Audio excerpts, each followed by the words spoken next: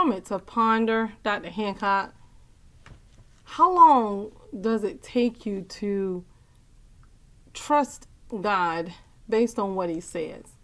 Because keep in mind, as we begin to read the word of God and accept the word of God in our heart, keep in mind the enemy's job is to kill, steal, rob, and destroy. And the very word of God that you are given, you have to nurture it. What does that mean? Then you have to find more word to confirm what God is saying. You have to spend time with the Holy Spirit so the Holy Spirit can put that thing deep down in your heart that we might not sin against God. Because keep in mind, every time you're given a promise, the purpose of the enemy is to cause you not to walk into that promise by using the things that we go through to make us doubt what God has already said to us. And if he can make us doubt what God has already said to us because of this carnal man, and this is where our emotions lie, then 9 times out of 10, we would never fulfill our purpose here on earth. But as you begin to really understand and take note from what the word of God is saying, that trials come to make us strong, that the tongue, it's a little it's a little thing, but who can tame it?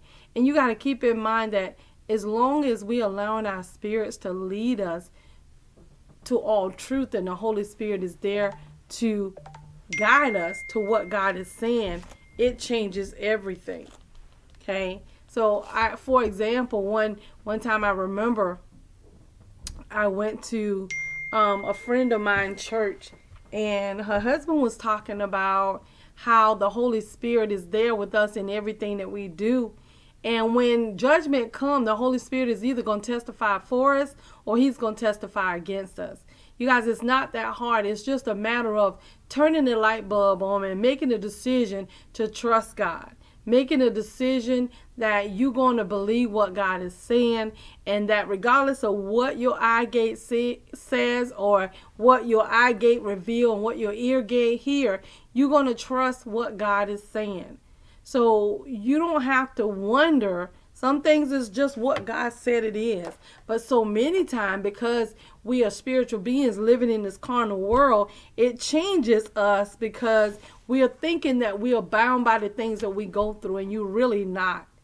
You have to make a decision that you're going to trust God, and you have to correct that even in your mind. When your mind thinks something different, you have to get a scripture to confirm what God is saying. Silent gives consent. What does that mean? That means that if you hear something and you know it's opposite of what God's saying, and you don't correct that thing with your mouth gate, then it's going to be what it is, because you believe what that person or that particular thing opposite of what the word of God says.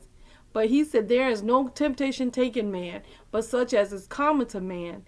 But God will make a way of escape every time. So yes, these things come to make us strong, but they also come to confirm what God has already said. So when we can get to the point where, you know what, we can confirm everything that God is saying, then we don't have to worry about what the enemy is doing. All we have to do is put him to flight, and just know that as the angels excel in strength, the angels excel in strength through us speaking the word of God. And as the angels excel in strength because we're speaking the word of God, listen, you know that regardless of whatever happened, there are legions of angels that are assigned to your life to guard you, to protect you, to fight for you, to rage in battle for you, to bring forth those things that God has already said about your life to pass. You just have to walk it out. He sees the perfected you. We have to walk it out because we're on this earth. We have to walk it out through the word of God, which is the instructions for our life. And this is the confidence that we have in him, that when we ask anything according to his will, he hears us. And if we know that he hears us, we know that our petitions are granted. Real talk, Dr. Hancock. We need you to like, subscribe, share, and comment.